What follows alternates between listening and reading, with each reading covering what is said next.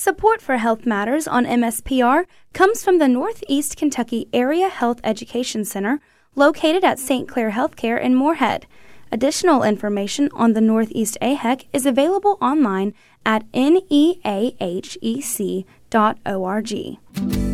Hello and welcome to Health Matters. I am your host and radio health evangelist, Dr. Tony Weaver. This is the We Can't Be Doing That show. Once again, echoing our popular governor's catchphrases. We can't be doing that. We really probably shouldn't be doing Health Matters if you think about it, but we're going to do it anyway. Thanks to our listeners at True Talk Internet Radio and to those hardworking but working from home folks at the MSU Ronald G. Eaglin Space Science Center. We give a special radio wave. My co-medical hosts are here. Shelley Irving, the assistant professor of the University of Kentucky's Physician Assistant Program. Hi, Shelley. Hello. And unfortunately, maintaining a social distance, just not far enough. Is the executive director of networking and infrastructure at the University of Kentucky, Rick Phillips, who will explain to you how to access Health Matters on the internet. Thank you, Tony. You can get the audio of the show at wmky.org. That's Moorhead State Public Radio's website. Again, you can find all the neat information about Health Matters there. They have a whole page devoted to it. You can get a list of all the shows, and in that list there's a summary, but most importantly there's a link to the audio. You can listen to that show over and over and over. You can download it, you can save it, you can put it on your MP3, you can play it in your car, you can send it to a friend. The things you can do with that audio file are endless. You can even sign up for a podcast and have it delivered to you automatically whenever it's ready. So certainly we encourage you to go to wmky.org and get the audio. After that, it's time to interact. And yes, we have a fan page on Facebook. It is facebook.com/HM Radio Show. And again, there is where you can interact. Two-way communication. Not quite telehealth, but you know what? It's very close. You can post some feedback, post a comment, ask a question, and the staff or one of the many fine people that monitor that fan page would be happy to respond and interact with you. So we certainly encourage you to go out there and interact with Health Matters. And again, you can do that, and you can find it at facebook.com/HM Radio Show. Our sponsor, once again, cancer screening. You screen, I screen, we all screen for cancer. Is you restart as we come out of our Healthy at Home and begin to interact with one another. Remember, it may be time for your cancer screenings. As a matter of fact, according to the American Cancer Society, it is possible that up to 60,000 cancers will occur because and cause people harm because we are behind on our screening. I remind you from last week, May 8th, Epic, which is in electronic medical records, they pulled data from 2.7 million American patients, looked at their screening, and they found that the rates for screening for cervix, colon, and breast cancer are down somewhere between 86 and 94%. So again, that's plus or minus for around a 90% drop in our cancer screening. No surprise, because we've not been able to go see our healthcare provider, but now that we can, that is one of the things that you may need to think about. According to the U.S. Preventive Services Task Force, they recommend screening for lung cancer in adults ages 55 to 80 who have smoked more than 30 years. That is a CT scan of the chest done once a year. They recommend screening for breast cancer in average-risk women ages 50 to 74 years. They recommend that every 2 years. Some other groups, including the American Cancer Society, still recommend it once a year. Cervical cancer screening, women aged 21 to 65 years, either every 3 years with Pap smear, which is the only recommendation until you're age 30. And after 30, consider getting an HPV test plus the Pap smear every 5, or continue the Pap smears every 3. And finally, colon cancer screening in average-risk adults age 50 to 75 years. Those are the recommendations of the U.S. Preventive Services Task Force, and we recommend you talk to your healthcare provider about getting screened for cancer as you get back and start doing some of the other routine things that you were doing before. And it's easy to lose track of time. So, ladies, since the shutdown has started, you should have done self breast exams at least twice since all this has started. Absolutely. And then talk with your healthcare provider. Again, this is something, as Shelley mentioned, you put this back into your routine. as you're starting to, as Rick said, we get our hair cut. We do some of the other things that we wanted to do, and it's time to get back in touch and make sure that we're doing the things to protect our health. That is our sponsor, Cancer Screening. You screen, I screen, we all screen for cancer. Now, I wanted to start the show off with a history lesson. This show is really about thinking through how these pandemics actually affect us and what the other side of a pandemic looks like. So we go back to the 1918. Hey, before you start, I need to tell Shelley something. Shelley, would you wake me up when he's done? Yes. Okay. Yeah. Please. I always sleep through history class. I always sleep through history class. I'll have to throw something at you to social distance. Okay, thank you. Okay. Yeah. Honestly, we had a nice, kind of a serious, informative vibe going. And it was bad. That's not what we are. Stop. 1913 flu epidemic. Lasting for more than 12 months. In 1918, it went from spring 1918 all the way through summer 1919 with a little slap at the end of it as well. 500 million people infected. 500 million people infected. As of May 12th, there were 4,286,755 infections worldwide with COVID. 500 million people, a third of the world's population infected from the Spanish flu. How do they know that? Again, when you see a round number like 500, it's an estimate. But it was... Somebody said 33%. That sounds good to me. Yeah, a third of the world's population. I mean, it was that pervasive. And you can see then I don't think COVID's ever going to reach that. We've learned some lessons. We are better than we were at preventing these type of infections, mainly through social distancing. It's not that we have, people talk about it. I mean, we are better at taking care of patients. That's true. We understand some of the things that happen, the cytokine storm where your immune system just goes wild after it vanquishes the virus, some of the respiratory problems, the other problems that these viruses cause. But by the same token, it's still mainly supportive care. We are better at it than we were. But more importantly, we've learned how to avoid overwhelming our hospital systems with these infections. This was at the end point of World War I. What happened was this affected our troops, U.S., French, and English troops were heavily infected, and it compromised their ability to go into combat. So the press, in fact, was silenced in those countries. Spain, meanwhile, was not involved, and so they reported freely on it. So it became known as the Spanish flu, even though it did not start in Spain, but it had heavy effects in Spain, and they were the only ones early on reporting it. Everyone has seen the graph of Philadelphia versus St. Louis that our governor has put on there. What happened in Philadelphia was particularly tragic at the time. It was absolutely horrendous. There was an outbreak at a naval base outside of Philadelphia. The Commissioner of Public Health in Philadelphia decided that it was not critical to close the city down. In fact, rather than closing it down, they actually had a parade. Wilmer Cruzan was the guy's name. He was the Director of Public Health and Charities for the city. He didn't even think that it was the Spanish flu. They went forward with a Liberty Loan Parade to try to celebrate and raise money for the troops. Tens of thousands of Philadelphians attended. In 10 days, over 1,000 Philadelphians were dead, another 200,000 sick. Over that winter, they lost 15,000 people in Philadelphia alone. That is that peak that you have seen on the graph. And it was really a failure of administration to appreciate the danger to their citizens. So St. Louis looks like a smart city, but many cities took the St. Louis approach. But Philadelphia ignored it and to very much their peril. At the peak of it, they were losing, 15,000 people. They were losing hundreds every day just in Philadelphia. They had carts going through town, bring out your dead, just like in the times of the plague. And the bodies were, in fact, loaded onto carts, buried in mass graves because there was no one to mourn them. There was no one to dig the graves or make the coffins. But didn't St. Louis, didn't their graph has been on there not so much to show the flattening of the curve, but they also tend to show that resurgence that happens after the curve comes down. Well, they did the same thing that you've heard here. I mean, people rebelled against wearing masks. There were you were fined $5, which was a substantial amount in San Francisco, if you did not wear a mask in public.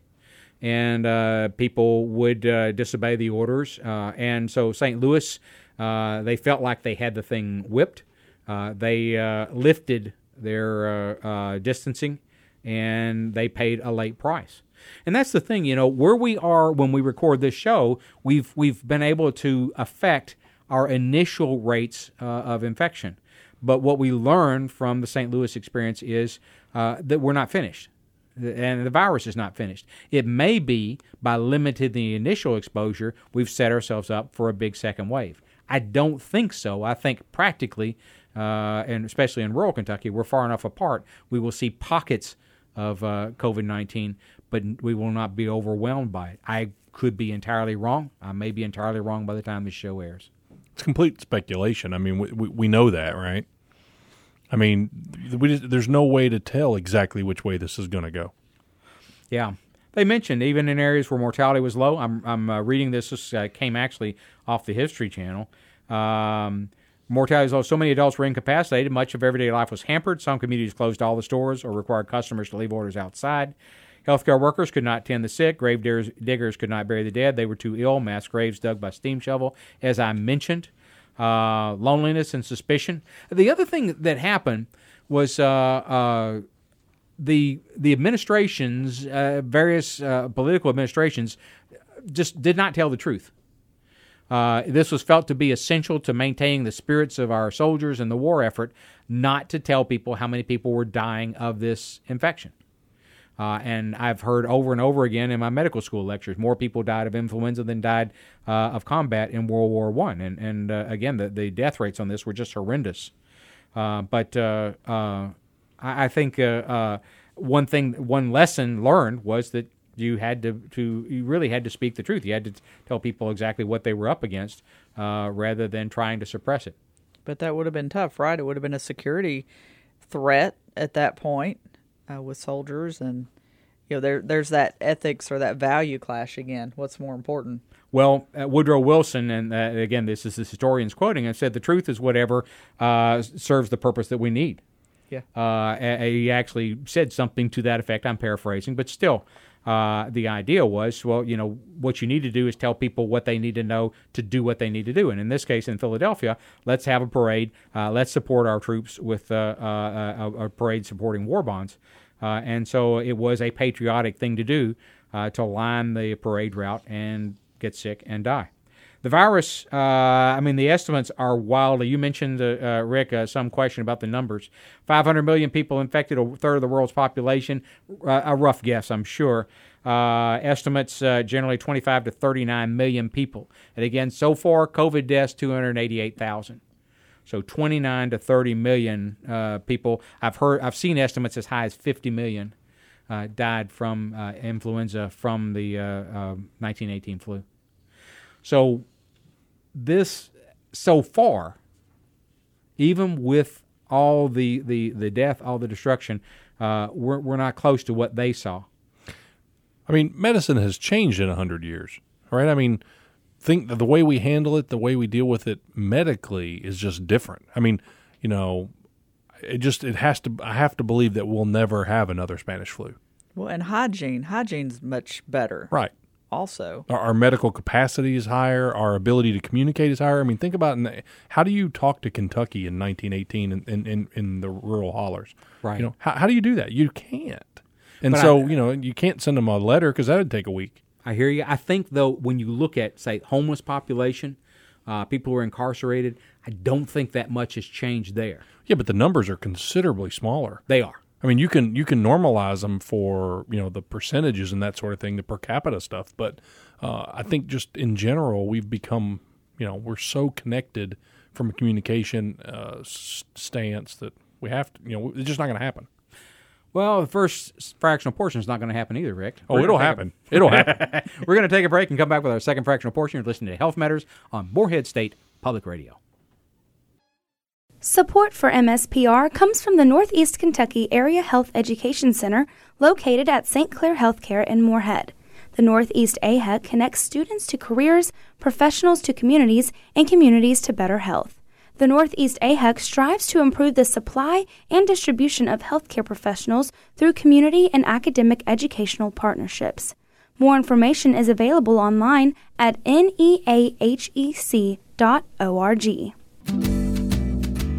Hello and welcome back. This is the second fractional portion of Health Matters. I'm Rick Phillips. I'm Shelley Irving. I'm Dr. Tony Weaver. This is the We Can't Be Doing That show, quoting our Health Matters HOTY governor, HOTY being hero of today's youth.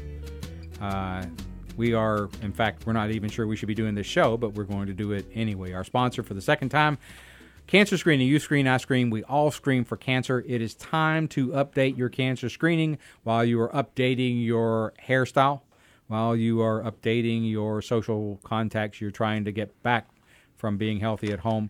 Also consider discussing with your healthcare provider, virtually or in person, about getting cancer screening. Just a reminder, according to the U.S. Preventive Services Task Force, these are the cancers we should screen for. Lung cancer, if you're 55 to 80, you've been smoking 30 years, a CT scan once a year. Breast cancer, if you're an average risk woman, 50 to 74 years old, mammograms every 2 years, or some groups recommend mammograms annually during that period. Talk with your healthcare provider. Cervical cancer, woman age 21 to 65, average risk. Every 3 years with pap smears until age 30, and then either every 3 years or 5 years, depending on the test you decide to choose. And then colon cancer, adults ages 50 to 75 years, average risk. Every 10 years with colonoscopy, stool-based test every year, flexible sigmoidoscopy every 5, or X-ray test. Talk with your healthcare provider. And then for men, prostate cancer, the U.S. Preventive Services Task Force does not recommend it for everyone, but recommends you discuss this with your healthcare provider to determine what your approach to this is. It is time to do this. Again, we want your hair to look good. We also don't want you to have cancer that you don't know about. So screening for cancer is one of those things we need to catch up on, just like the other things we have set aside while we have been healthy at home. That's our sponsor, cancer screening. You screen, I screen, we all screen for cancer. Now, thanks. Again. Rick is awake once again, and we've finished our history lesson, and we thought it would be kind of fun, it'd be interesting. We all have kind of a different perspective on the things that we think will thrive since we have been in social distancing mode, healthy at home mode, and things that will probably go away and may never come back in their previous form. See, I thought we were going to do old and new. I thought you were going to tell us things from 1918 and things from 2020, and it was Shelley and I were supposed to figure out, was it old or new? But I guess I got the game all wrong. Yeah, I'm I know. sorry. It would have been a fun game. It would have been a fun game. I don't know if I can do that, but I'll I'm try. sorry. No, I can give you. I was thinking, actually, I've got a couple of quotes that I hope to get to at the end of the show. It'd be kind of interesting to have quotes from the 1918 and the 2020 and see if you could tell them apart. Right. Because a lot of them you can't. Yeah, I'm sure the language style may be slightly different. It might give it away, but we would let you edit that for creativity. Paraphrase This would be it. fun. Yeah. This would be fun. All right, but that's not the game. The game Maybe is next week. Top 10 things Maybe. we can't have. Again, we can't have that due to coronavirus. I'm going to start off and feel free to. I think cash is going to go away. Now, I don't mean in the sense of we're unemployed, we don't have any money. What I'm saying is now when I pay cash and when I got change back, it feels very dirty. I have no idea who's handled this, what they've done with it, and I'm putting it in my pocket. I don't like it. So my wife and I, our use of cash has dropped precipitously while we've been healthy at home. Welcome to the modern world, Tony. I've been using a credit card for years. I mean, for everything. And I understand. You go through the drive-thru, people give you a crazy look when you're getting a cup of coffee. But I'm sorry, that's just the way it works. Yeah. I get money out of the ATM twice a year. Wow, we are. I think we are more in line with you. So you're right. It took this to make us more disaffected with using cash for small purchases. Yeah, no, it's funny. The what I think you'll see is as more people start coming on board with using some form of a credit or an an account that is accessible through a credit card or debit card or whatever, what you're going to see is the cards themselves don't hold up to the rigor of the use. Yeah.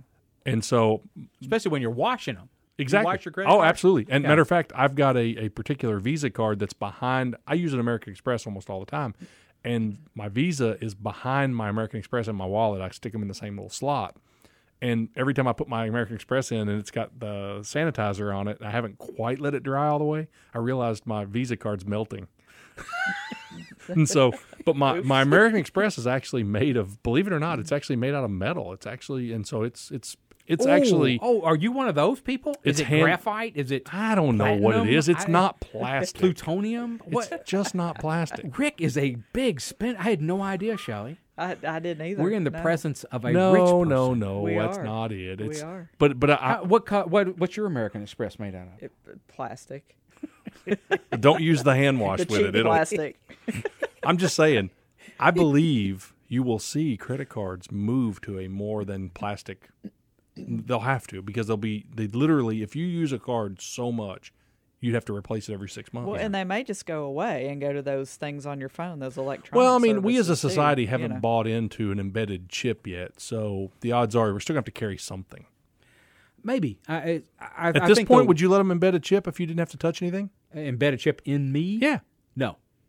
Okay. So you're going to have to carry something that's going to get dirty. I have to carry something. But waving my phone. Yeah, I could. Well, here's the I thing. don't have to wash it down. That's the other thing, too. But not many people still use the near-field communication, the NFC. You can actually pay it, without actually touching anything. And I just can't understand why people haven't went to that.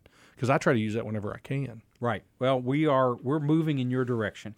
And I think cash is going to be something that people really try to avoid.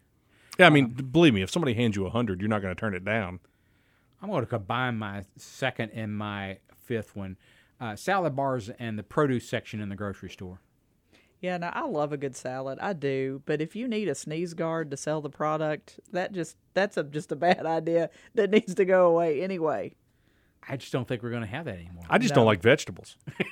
I mean, come on, let's just call it a spade. Hey, the salad bar. Rick is going to stand there. He's not going to cry over the salad bar leaving. No, there's some other things here, but not that. But I think in the produce section, first of all, my wife has described. Again, Rick knows I'm out in the parking lot. She's in the grocery store.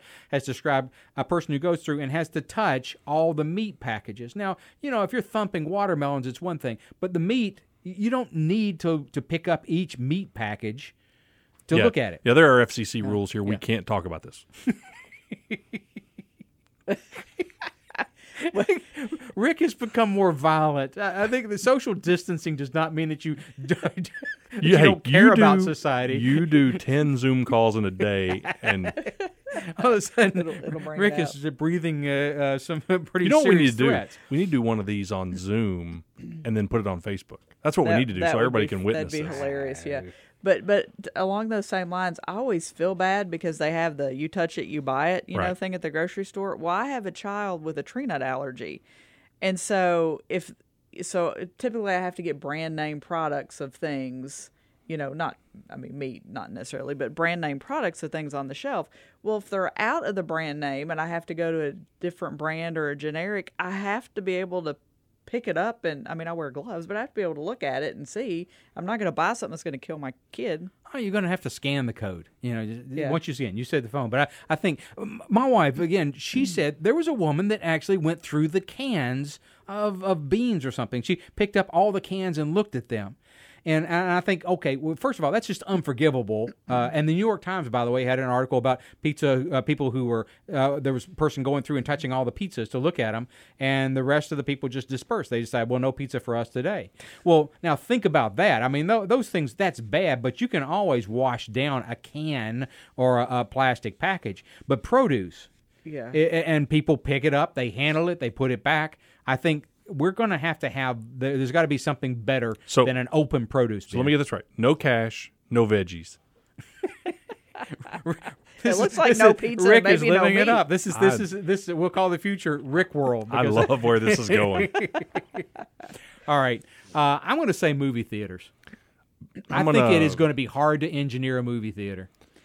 Yeah, it's a hard sell to get me to pay $15 to go watch a movie when I can be at home in my pajamas for free or for $5. You know. See, I'm a big movie fan. There are some movies that are just meant to be seen on a 30-foot screen. I absolutely agree. And so you have to have that opportunity. Now, what I wished would make a comeback from our childhood, we're all old enough to know, is I wish the drive-in would make a comeback. Yeah. And I think this would have been, and there's a drive-in close to here called the Judy Drive-In. I don't know if it's actually reopened, but it was closed when we first checked back in March. But that was something my wife and I decided, you know what, this is one way we can go get a movie in. Mm-hmm. And well, you talk about distancing. Well, if you decide to go with 3 of your friends, if you decide to go with your spouse or your girlfriend or whatever, you have a date, you need chairs that are close together. But then you don't want to be close to anybody else. So simply removing every other chair doesn't work. Right. You have to allow people to determine the size of their group and yet maintain social distancing. And I think that is going to be complicated. But Tony, you clearly aren't a movie buff, right? You don't have a lot of movie experience because the last 4 years, you've seen a move in the movie industry to move to reserve seats. Yeah. Right. So you go and you pick your seats. And so all they got to do is we have the analytics available to say, okay, 4 people went here, let's close down every seat around them. I mean, they have the ability to do that now. The places like Moorhead where you can't do that, that's going to be harder. Yeah. And I do agree. I think it's going to be harder for movie theaters, but at some point in a year or two, we're going to get past all this. Probably, yeah. That's the thing. I think it's going to come back. I have been actually to those reserve seating, and those things recline. It's a little, for me, it's a little unnerving to lie down in public unless you're testing a mattress. Well, not only will I lie down, but I'll kick my shoes off. Let's enjoy that movie. And see, that's the reason I can't sit next to you, man. I mean, you've got to be at least 30 feet away if you're going to take your shoes off. So there's a lot of things you got to think about when you're doing a movie theater. First of all, is Rick in the theater? In which case you're going to have to pretty well. Anyway, I'll leave that thought. But the point is, I think that's going to be difficult. Summer camp. Oh, yeah, that's going to be a hard one. Yeah. And scout activities. Yeah, all the scout general stuff. It is really hard, and I think it's going to be hard to do that if we're really trying to maintain some of the lessons we've learned from this episode. I suppose we'll forget it eventually. I agree. I think this is a 1-year term. I think this year. I think next summer, if everything continues the path it's going right now and the trajectory it's on, next summer will be a normal summer. Well, and again, from our history lesson, we had the 1918 flu, and yet we had the Roaring '20s. So if there was basically about 2 years of extreme financial hardship, it did the same thing. It shut down businesses. A lot of people were incapacitated. But then came the Roaring '20s. And so, yes, the economy does storm back. People tend to forget those lessons. We're going to have the boring 20s. Yeah. I don't know. I think we're going to have a pretty amazing. I tell you what, I cannot wait. And maybe it's on your list, and I shouldn't say anything, but I can't wait for sports to come back. That's been hard for me. Yeah, I think seating is going to be tough. I think that's the thing. I can watch it on TV. I'll be fine. But yeah, it just they can play. They can play without a crowd. I'm fine. Yeah, as long as. But I mean, the athletes, that roar of the crowd, the idiots at Duke, all that stuff factors into the game. But I think that we can pipe that in. Yeah, I think there's that. Just pick any crowded venue, concerts, athletic events, and so forth. We've got to rethink how we do crowds, at least temporarily. I think you're right. Eventually, we just give up on that. For people what does this who do love for a church the excitement. Potluck? Church potlucks was actually on my list. As a matter of fact, I think church particularly because as opposed to a sporting event, which is young people, and they say, oh, look, I don't think it's that big a deal. Older people, I think, are going to really have a difficult time regaining their trust in crowds. Sure. And so I think that church is going to be one that will probably be impacted more possibly than athletic events. See, I don't think it'll affect the act of going to church or being a part of the church. What I think it's going to do is it is going to hurt that who prepared this food and the potlucks. I really think that it'll change that a little bit, at least, and that may be more have a longer effect. Got another one here. Public restrooms. Got to have them. Understand? I think. How can you? First of all, I think those air hand dryers I think this may be the nail in the coffin. We at Health Matters have crusaded against those things. They are not, in my mind, not saving energy. They are blasting germs all over the environment, and I think it's time to shut them down. I just think that they are, as best I can tell from all the evidence, inferior and infectious ways to dry your hands. I think those leave. I think the other thing is, those toilets. I mean, the coronavirus is shed in the stool. We do not, so far, and again, I checked this at noon on May 12th before we recorded this show. So far, there's been no proof of a fecal-oral route. But you have a respiratory virus that is getting blasted out of those toilets, especially those explosive ones, and there are no lids to them. And so I think we have to either rethink the way we do toilets to try to keep that out of the air, make the public restrooms smaller, more so individual. you think more family bathrooms, more individualized rooms you go into, something like that, and get rid of the blow dryers. I think those type of things are going to happen. So what about the bidets they use in a lot of other places in the world? Good, bad? I don't know. I don't know. Frankly, I don't know the microbiology of that.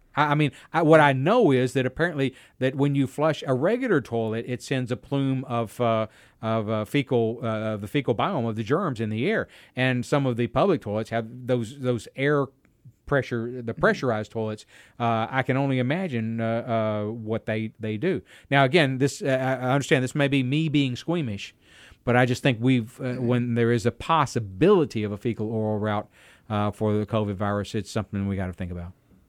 And it may be that we need to put lids on the toilets. That may be the answer, that you can't flush them till the lid drops, or the lid drops when you flush. Like an airplane or something? Yeah. Yeah. The cruise ships are like that, too. Yeah. I think that at least would be, that's a start, Shelley, I know you had some things that I didn't have. On my list, yes.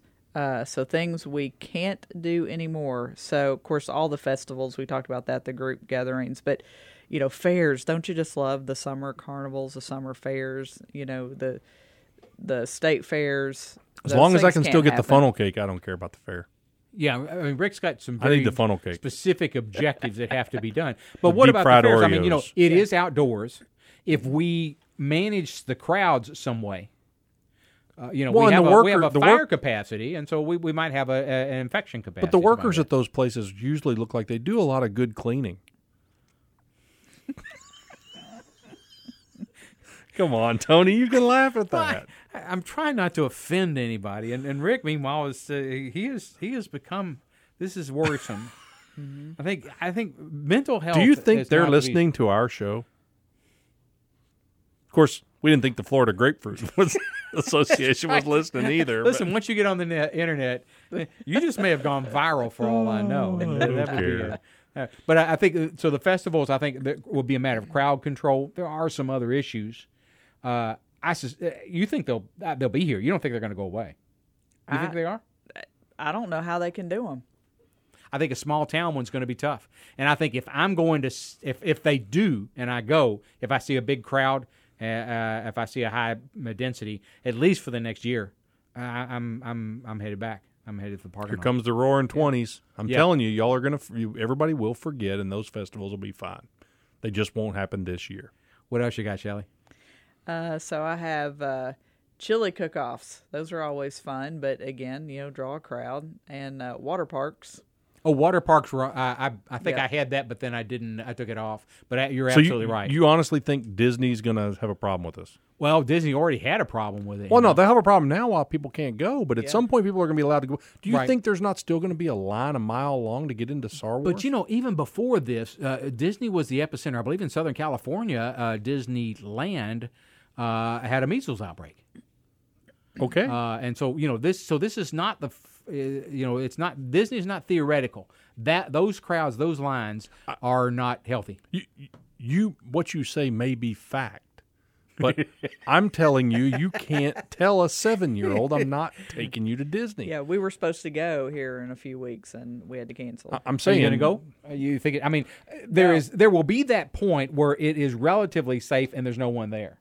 Yeah. If you jump early and take a risk. There will be no one there. Do you really think the very first, like whenever Carnival Cruise Lines gets back into business and starts a cruise on August 1st, You don't think that's going to be the most sanitary ship you've ever been on? I'm sure it will be, but I'm not going to be on it. I mean, it's kind of like flying. Rick, I know you cruise. I'm not. I mean, I can't now. I've got a. I don't think there's any. I've got an event happening this summer that's going to require me to go out west. Yeah, I understand, but there's time. You know that. Are you just waiting to get back on them, or are you going to let some time pass? I mean, unfortunately, to answer your question, it's going to sound cagey because I can't go on a cruise. There's just nothing that's going to allow me to go on a cruise till at least Christmas. But next time I'm able to cruise, I won't hesitate. Well, there you go. Obviously, there is a real difference in the room, which makes me glad that we drove in separately today because I'm not sure I want to climb back into a car with Rick. Well, I'm not hugging people. No, I know that. And again, I admit, Tony, do you think this is bad? I was worse in March, and now I've got a mask, and when I'm around, when I go to Kroger and I go to Walmart, I put on a mask for everybody else. We're going to take a break and let Rick put his mask on, and then we'll come back with our third and final fractional portion. You're listening to Health Matters on Morehead State Public Radio. Support for MSPR comes from the Northeast Kentucky Area Health Education Center, located at St. Clair Healthcare in Morehead. The Northeast AHEC connects students to careers, professionals to communities, and communities to better health.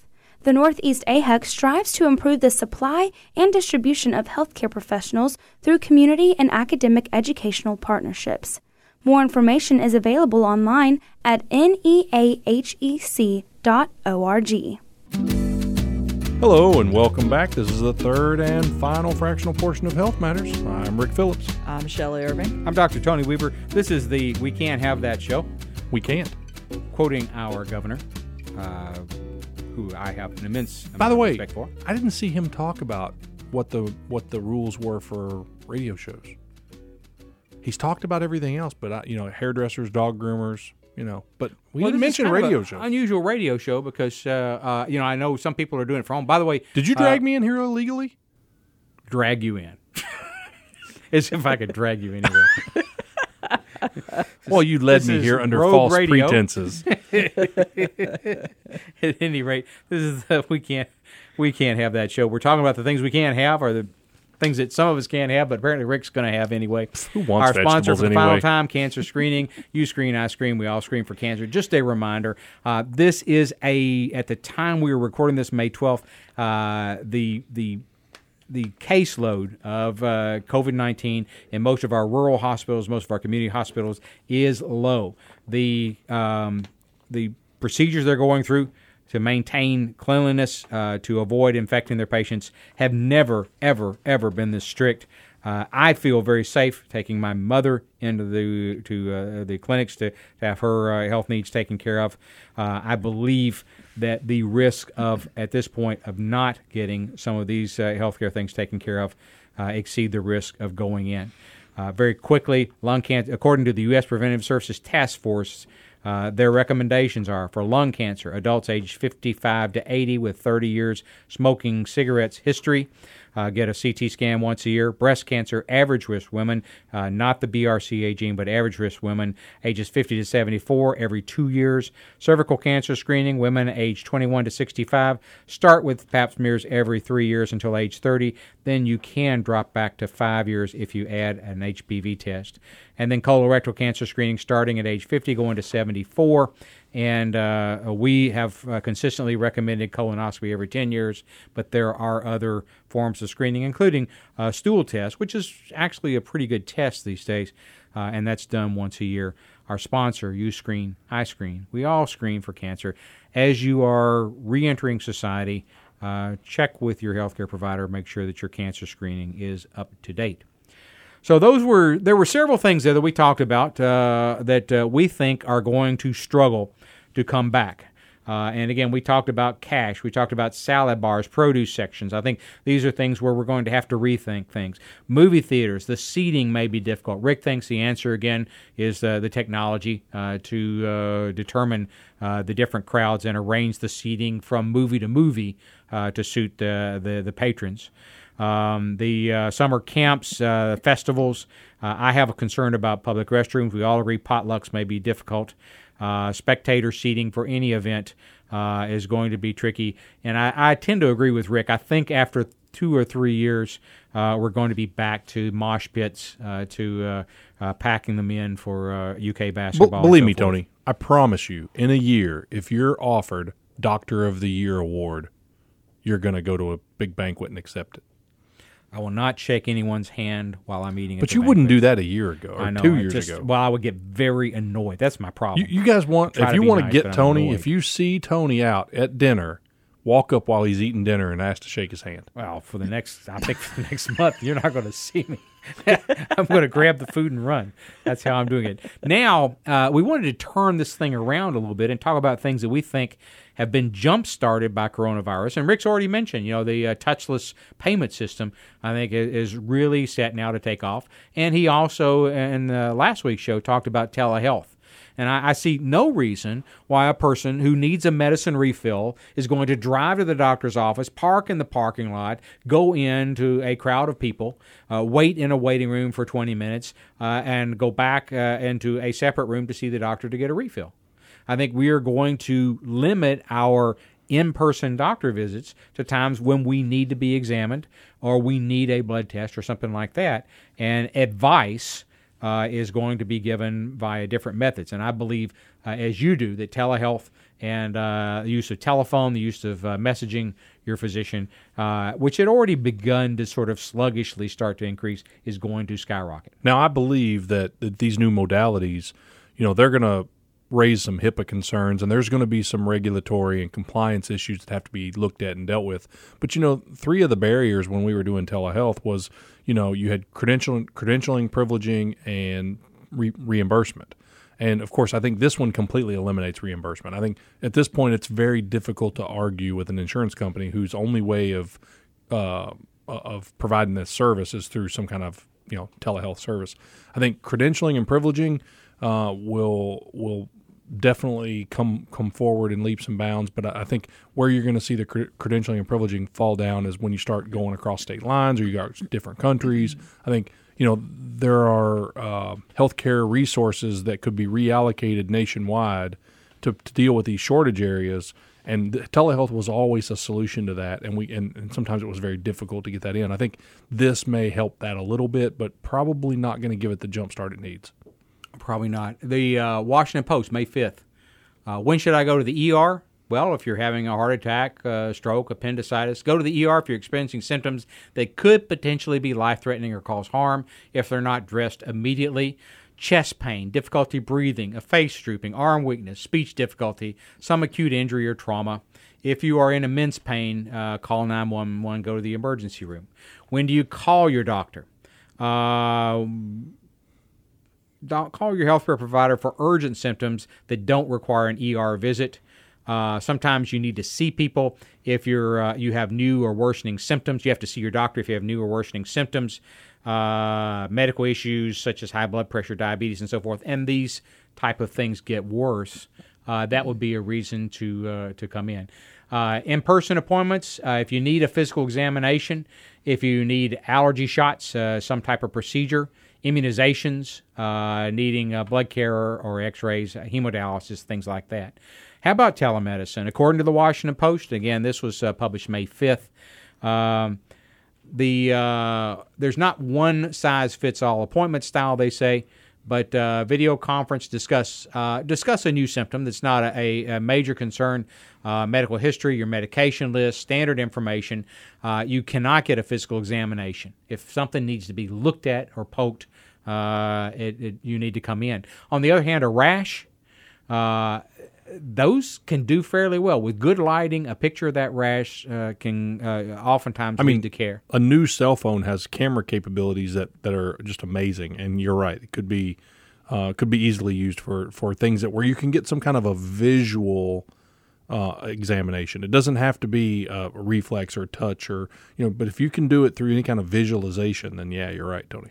But I think wearables are going to get better, and once you pair wearables with telemedicine Absolutely. or telehealth, I think this is going to move us much closer to that. Yes, and I was going to say that, when we talk about things that are going to be popularized, I think at this point, the things you need to monitor your blood pressure, your sugar, your oxygen level, and things like that, or your heart rate. These things are going to become very popular and also very necessary. If you are going to do these telehealth visits, you're going to have to bring that data in. You're going to have to get that to your healthcare provider, and so this is going to be a big boost to some of that home equipment. And I think we'll develop standards for it. You'll be able to get a reliable impression of your blood pressure, your heart rate, your oxygen level at home, and you will need that, frankly, if you're going to spend a lot of time doing virtual visits. And they've mentioned this. So we were looking with the field hospital. We wanted the ability to monitor the patients, right? And you're in a big open environment like that with cots as beds. And I think some of the engineering folks over in healthcare were looking at a solution that was essentially a finger wearable. It's like an SpO2 monitor, and it monitored for many things, but it also tied into your own cell phone, and then it would send that data back, and it looked like a really good solution. And so I think it's only a matter of time before that finds its way into your home. Mm-hmm. Got a couple of other things I think we'll take off. Online shopping, virtual meetings. I mean, this is already happening, but I think I don't think it's going to go away just because the virus goes away. Agreed. I think, the whole idea of online shopping, what it does is it gets you familiar. So online shopping has been fairly easy for somebody who finds a computer intuitive, right? Mm-hmm. But for Tony taught me a phrase a long time ago called something is intuitively obvious. If the interface is not intuitively obvious to you, then you're going to struggle with trying to figure out what shirt to buy or what pair of socks or what this. I think what's happened is this has forced people to get in and look at the user interfaces and learn how it works. And then what you find is they transfer from site to site. A lot of them work very similar. And so I think, Tony, what you've done is we've forced people to learn how to do it, which means now it will take off. Yes, I think so.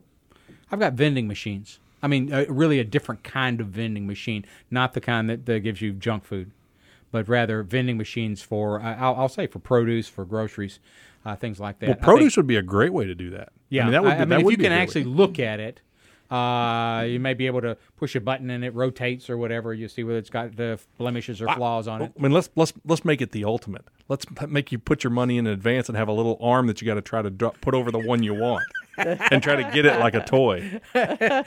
The claw. And so let's put some fun in this. Well, just some way or another, we have to get the hands out of the produce section, and one of the ways might be vending machines. So I believe we're going to really rethink our grocery stores when we come out of this, because these things were annoying before, and they're really life and death when you're in the middle of this. But Tony, don't you think that as a society, rather than focus on how we deliver our produce or figure out how to deal with a movie theater, shouldn't we learn how to deal with the rapid response of a virus? I mean, shouldn't we be focusing on how do we figure out how to create a vaccination, right? Or how do we figure out how to identify, track, and build the information that we need to deal with these things faster? Because you got to admit, we dealt with COVID pretty fast. And there have been a lot of people that said, well, this was an absolute disaster. Well, yes, people died. Many people died. And you look at New York City, and there's no way you can feel good about that. Absolutely. The things that happened there. On the other hand, again, our healthcare system, as bad as it is, and all the flaws of our healthcare system that we've been talking about on this program for years, just exposed, almost like a flash bulb went off and highlighted the areas where we do poorly among our poor people, among people of different ethnic groups, among homeless, our senior citizens. We do not do a good job with this. But on the other hand, you're right. As a whole, we've moved fairly fast. Vaccines are so tricky. If you have high blood pressure, my medicine may have side effects, but most of those side effects are much better than strokes and heart attacks. But if I'm giving you a vaccine, I'm giving a healthy person with no signs of the disease something that has to, in almost every single person, be better than the disease. If it has a significant amount of side effects, it won't work. And so the standards for vaccines, the safety on vaccines is just out the roof. You cannot mass vaccinate with something that has virtually any side effects at all. Sure. And so that has been the problem with vaccines. We used to grow them on eggs, and it would take 6 months to grow the vaccine. We certainly speeded up that. But still, safety and effectiveness have been very difficult. It just takes time to prove them. Can you take us off the air, Rick? Special thanks to our Morehead State Public Radio producer, Paul Hitchcock, and to Greg Jenkins, and to Eric Bilbrey, who wrote our Health Matters theme song, and to you, our loyal radio fans. Remember to show your support for Health Matters by visiting our digital empire. To listen to the show, go to WMKY.org or visit us on Facebook. Just do a search for HM Radio Show. For our radio crew and the supportive folks at the Northeast AHEC, thanks for listening to our show. And remember these top 10 tips to be healthy at Health Matters. Stay healthy at Health Matters. Only turn your radio off for essential tasks such as groceries. Avoid crowds and gatherings. If you see a large group of people listening to Health Matters, run away. Run away. Practice social distancing. Remain 6 feet away from your radio while listening to our show. Know when to seek care. Follow your doctor's recommendations if Health Matters makes you nauseated. Visit HM Radio Show on Facebook. Stay up to date with Health Matters recommendations. Wash radios and surfaces. Wash your radio thoroughly after our show. Apply for benefits. There may be someone who will pay you to listen to the radio. You never know. Prioritize mental health. Maybe you should just not listen to Health Matters at all. Do not travel. The safest place for you and others is in front of your radio. Try not to leave the room while the radio is on. Report noncompliance. If your neighbors are not listening to Health Matters, call the radio station immediately. Whatever you do, do not take Health Matters lying down. Get out this week, make a healthy change in your life, and tune in next week for more exciting news from the world of medical research on Morehead State Public Radio.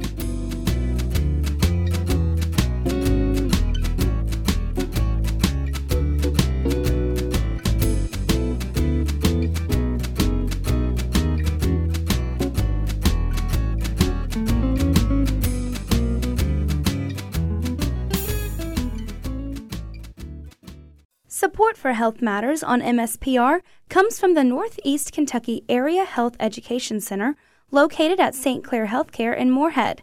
Additional information on the Northeast AHEC is available online at neahec.org.